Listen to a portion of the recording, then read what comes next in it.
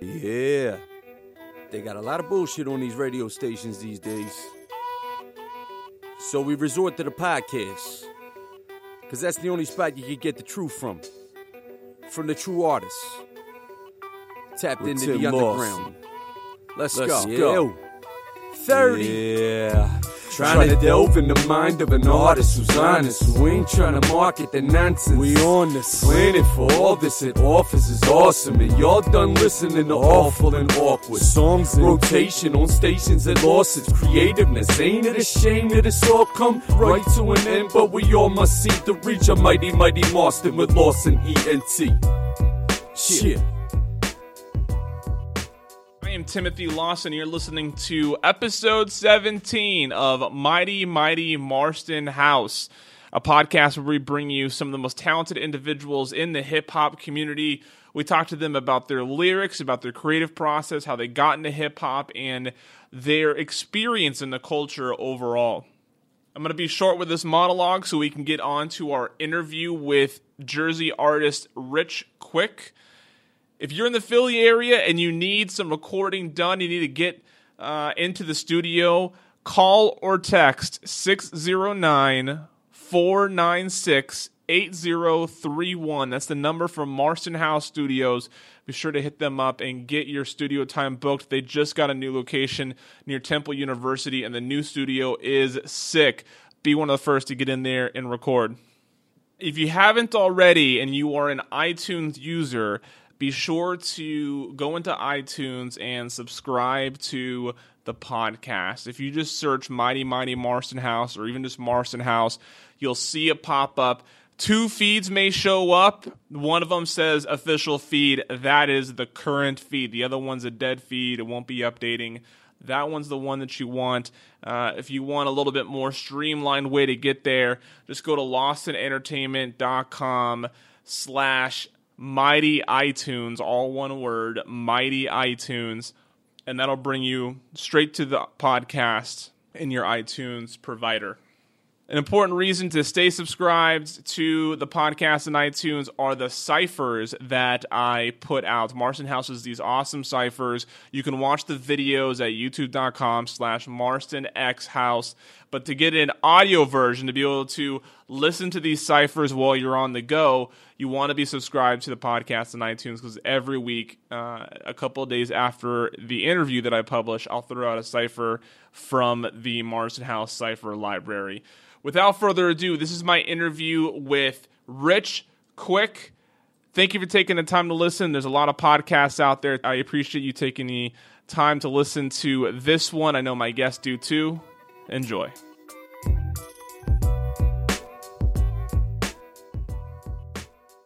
What's going on, brother? How you doing? What's up, man? How's you're up in Philly, right? I'm actually in South Jersey.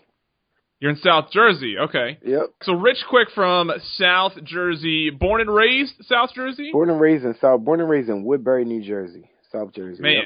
It's amazing how many people I've met from Jersey, yet it's such a small state. Like, size-wise, it's a small state. It blows my mind that so many people are from that small of a state. Yeah, but and what's interesting about it is it's a small state, and yet we still section it off. We section it off into 3 sections. So when you asked me where I was from, you notice I said that I'm from South Jersey. I didn't say that I'm from Jersey. Right. You're from South Jersey. Right. So are the other 2 sections North Jersey and Mid Jersey, or what are the other 2? Yeah, it's like Central Jersey, which is like Trenton, that sort of area, and then that's Central Jersey. If you call that South Jersey, those people will not appreciate that. and then there's North Jersey, which is kind of like, closer to New York. Right. And one thing that I have realized about people from 2 things I know about Jersey. One, people from Jersey like telling you they're from Jersey. It's one of the top states, and if someone's from there, they are proud to let you know that that's where they're from.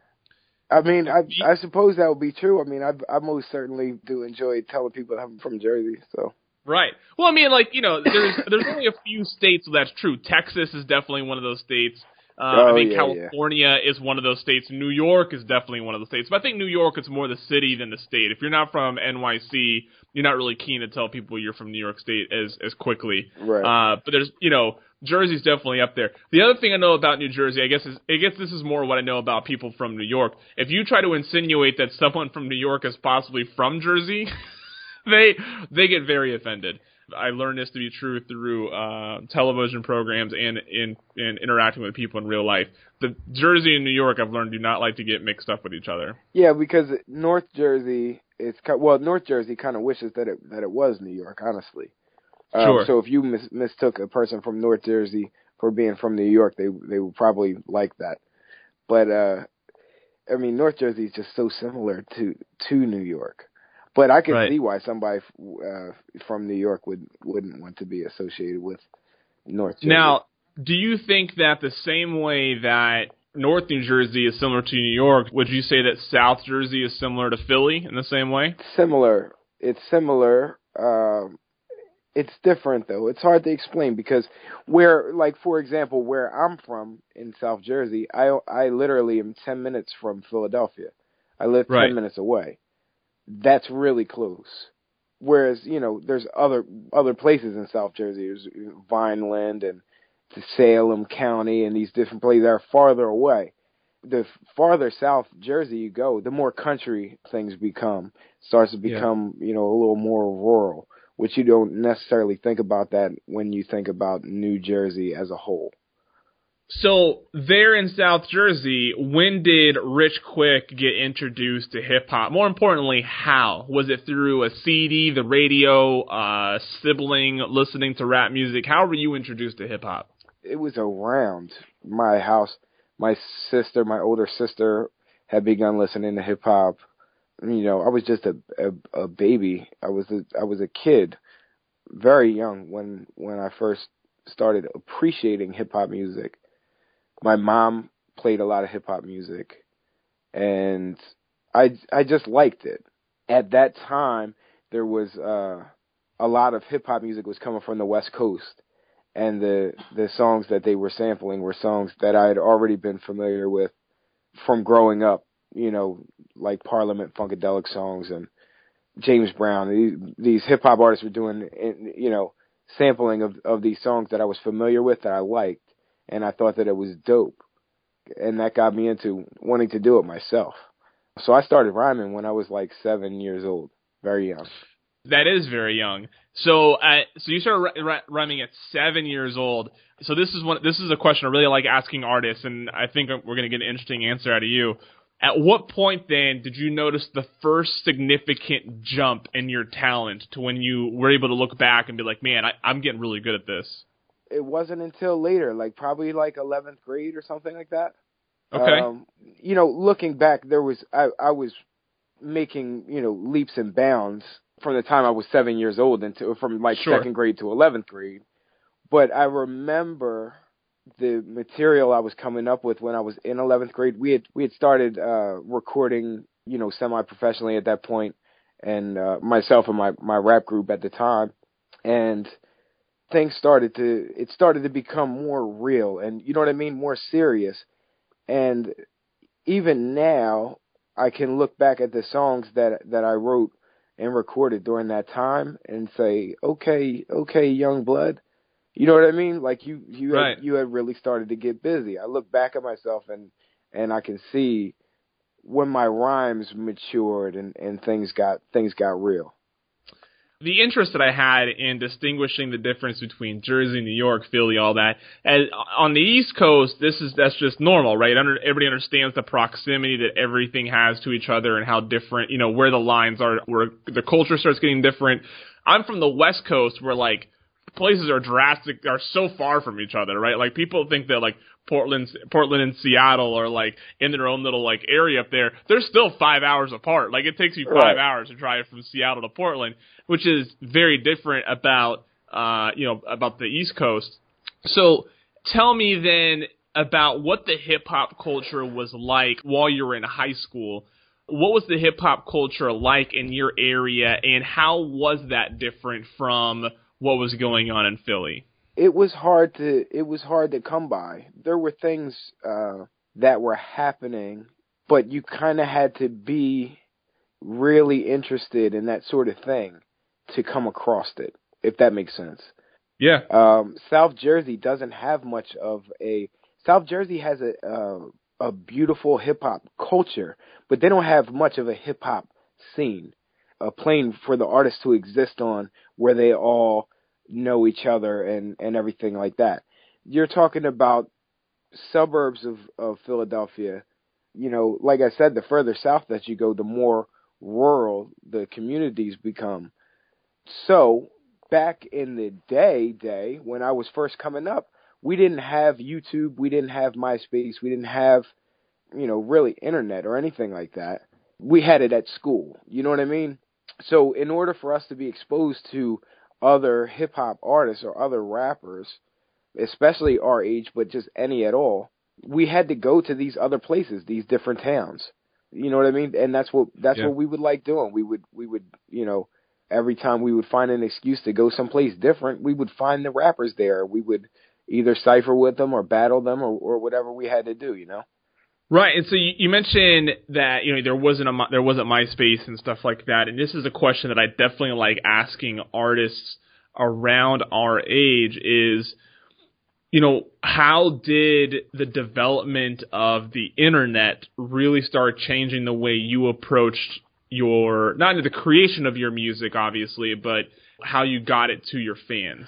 Well, I'll never forget the day that I noticed that I had a fan base, and it's actually kind of an emotional moment to think back on. It wasn't emotional at the time, but now as an adult and as somebody who has made this my life, I think back on the day, like maybe not the day that I created my MySpace account, but the day that I logged into my MySpace account and realized that I had all these like requests and stuff, and I had been developing a fan base for years and years and years, but didn't know it because, you know what I mean? You go around, right. You go around to different towns and stuff, and you battle people and you meet people and stuff like that. And people, we had CDs out and we had different things, and they would get, you know, we had hundreds of them, and they would get passed around, and people would love it. But, you know, we didn't have websites and we didn't have these different things. We barely had computers. So when MySpace came out and I got one, you start to realize that, you know, your friends, all the rest of your friends or people that you know have like, you know, 75 friends on MySpace tops. And it's like, wait a minute, I have 500.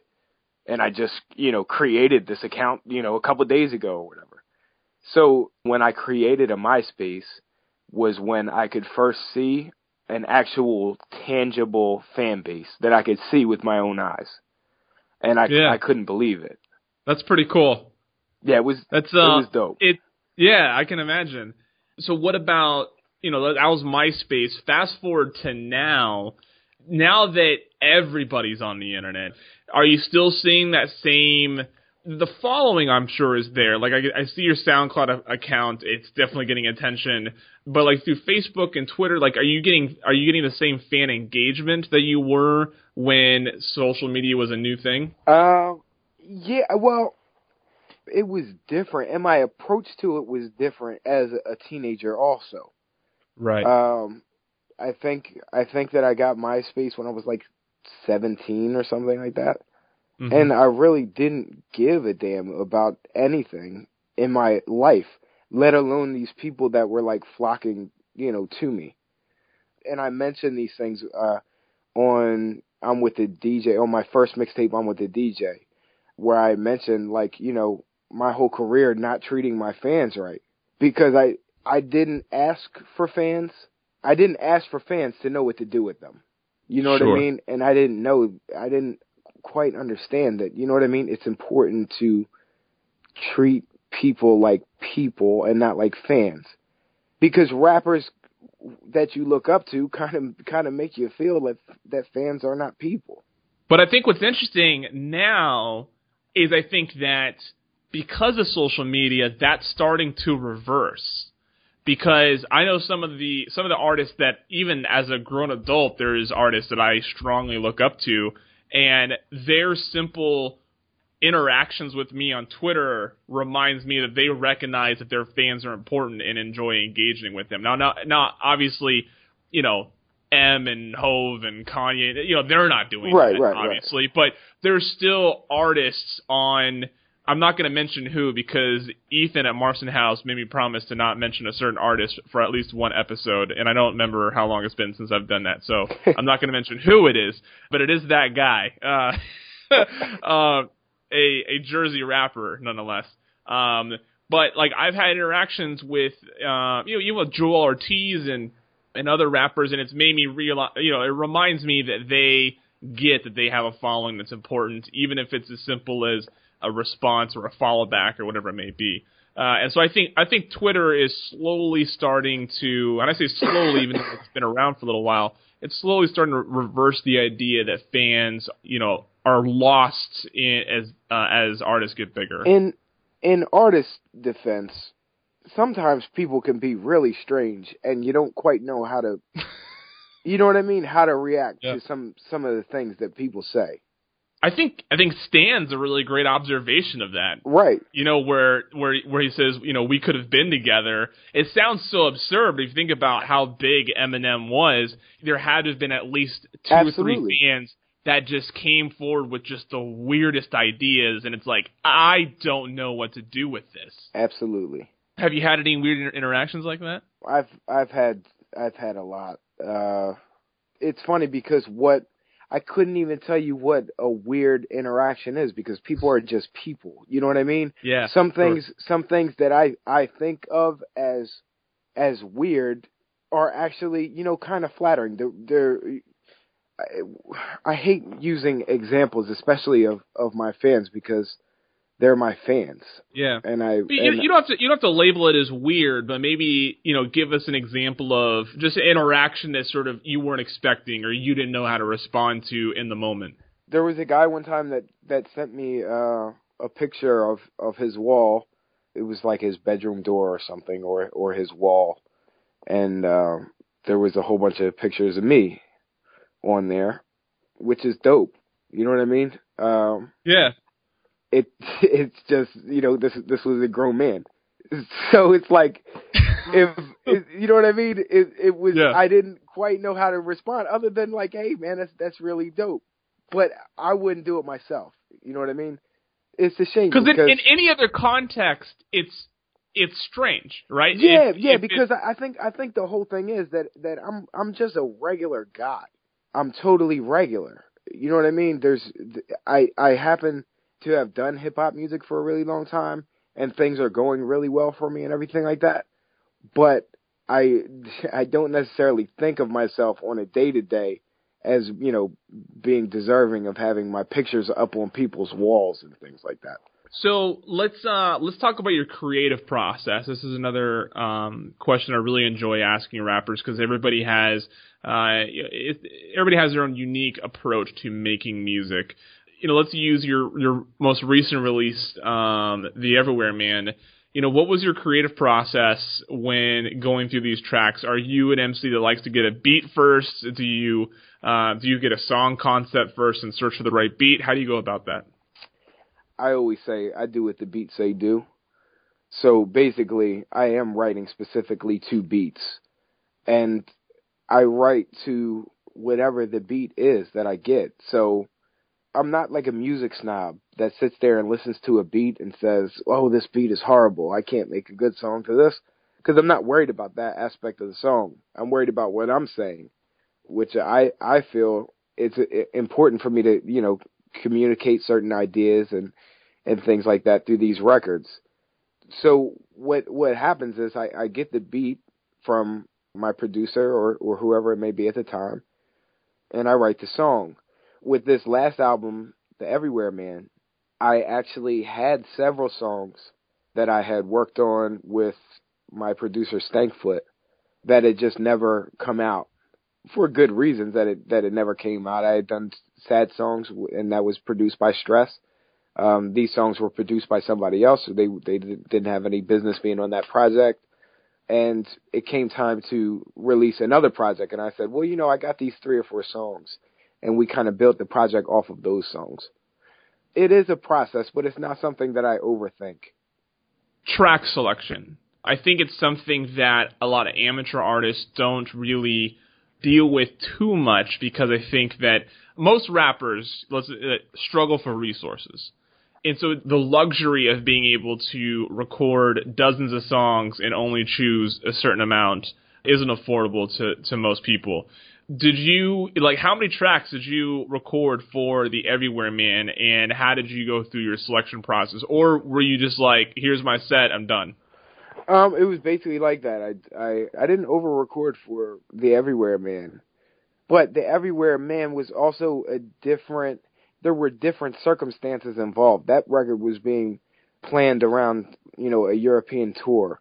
Sure. There was different circumstances involved with me creating that record that I hadn't experienced before. It wasn't created like a usual Rich Quick record is created. So it's not quite the same, is what I'm saying, as the way I usually do things. You mentioned your European tour. Which cities were you at?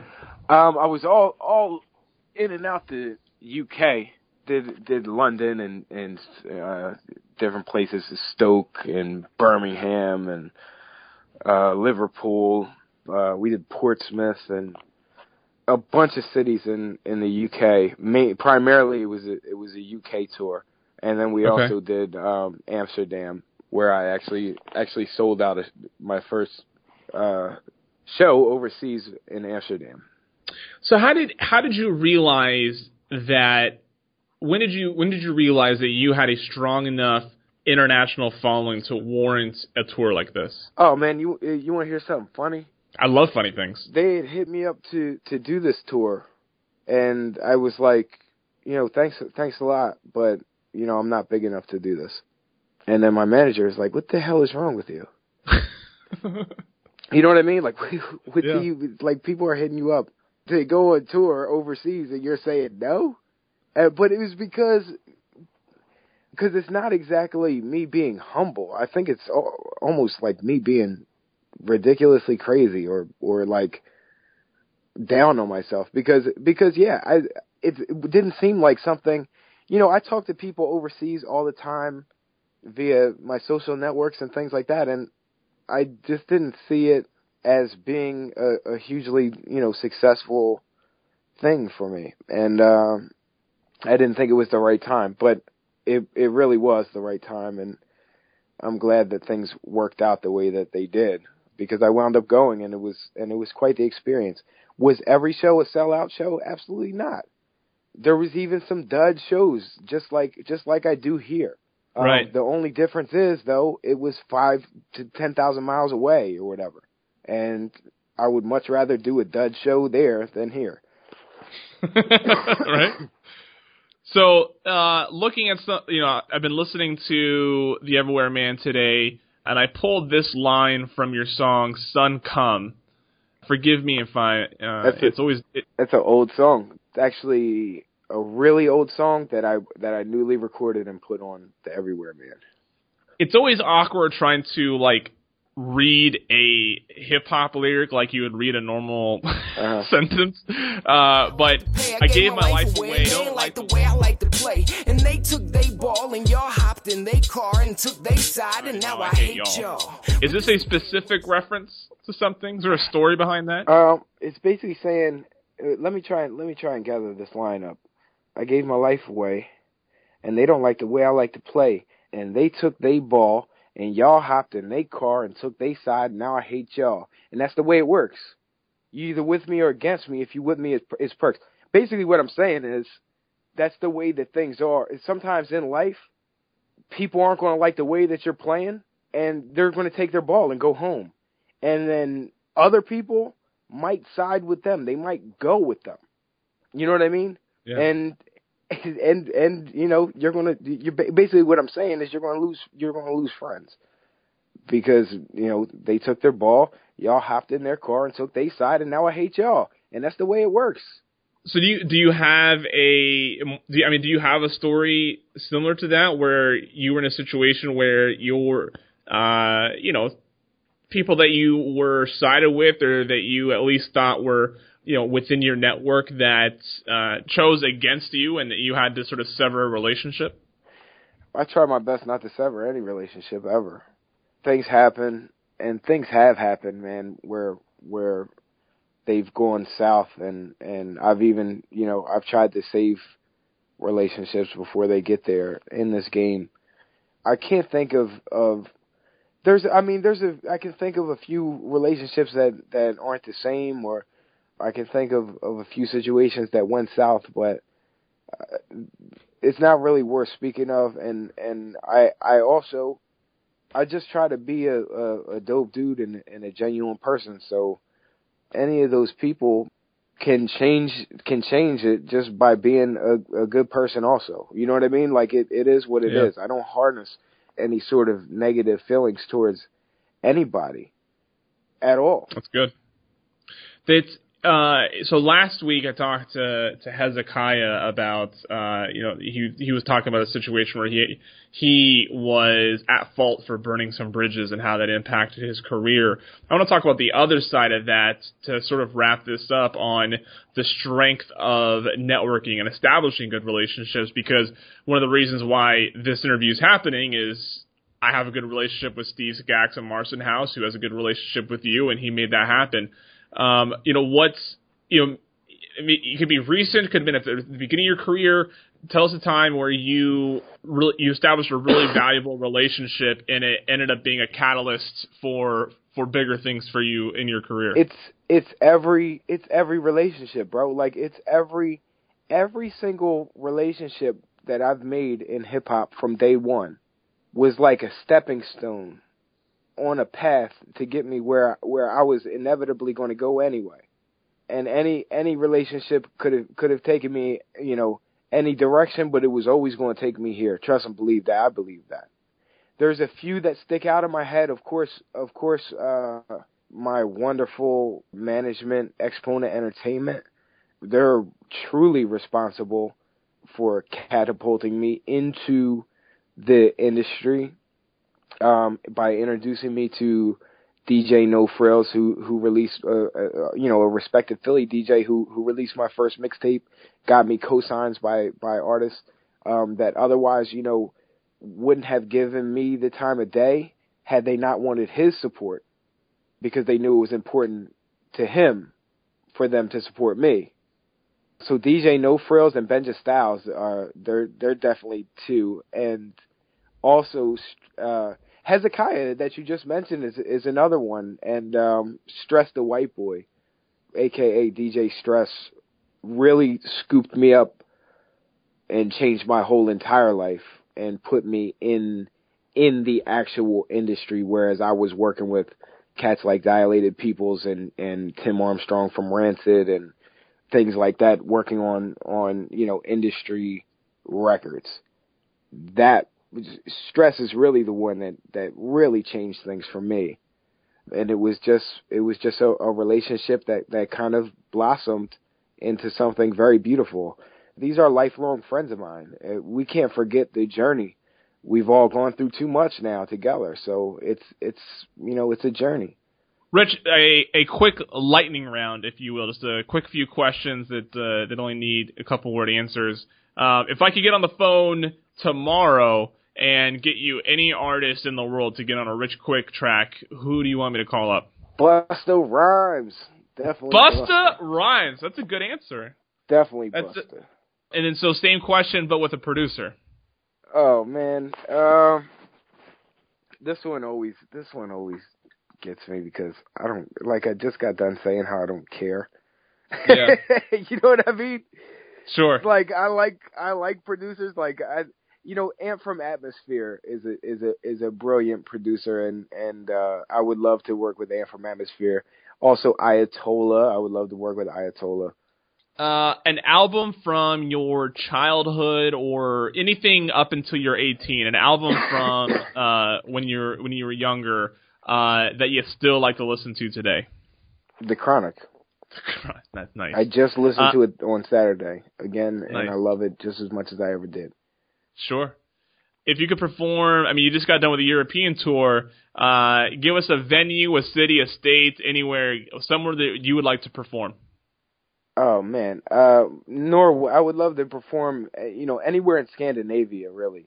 That's where a huge portion of my fan base is, and I just can't seem to get anyone to bring me out there. Well, hopefully that happens soon. And of course, we're following you on Twitter, Rich MFN Quick. I suppose we can all guess what the MFN stands for. You never know. Never know.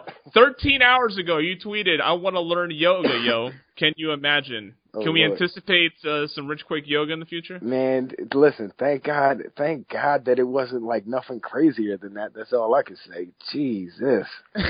That tweet could have, you know what's crazy? My life just flashed before my eyes because that tweet that you read literally could have been anything. Don't let me have been drinking the night before. Then it could be even crazier. I think, if I remember right, the first time that I was in Philly hanging out with Steve and Ethan at Marston House, that day, I think you were trolling some other some other artist on Twitter, and it was like the thing of the day. Oh yeah, that was It's this loser, no name that we're not going to name, but yeah, right. That was funny. That was actually really funny, actually.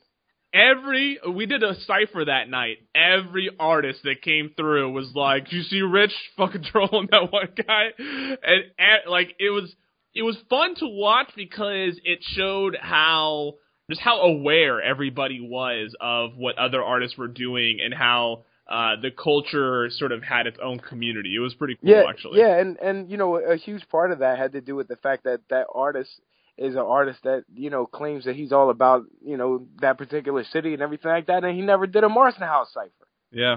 And it's like, where do that's us. That's a big part of the scene. But hey, we could talk about that all day. Sure. But yeah, man, as far as yoga goes, probably never going to do it ever. Fair enough. I do some yoga, and it's refreshing, but it's difficult to really get into. Hopefully, when Marston House is up and running and officially open, and we do a Mighty Mighty Marston House cipher, hopefully we can get you down for that. Oh man, I'd love to, man. Yeah. So the track I've decided to feature today is The Everywhere Man, the lead track off of your new album. Excellent. Can you lead us into this? Absolutely. This record is The Everywhere Man, produced by my brothers, the Snow Goons. Check it out, y'all. The Everywhere Man. We gone. You know who roam these streets, town after town, back on me. Now that I'm round and I'm back home, call me everywhere, man. I'll be everywhere, man. You know who roam these streets, town after town, back on me.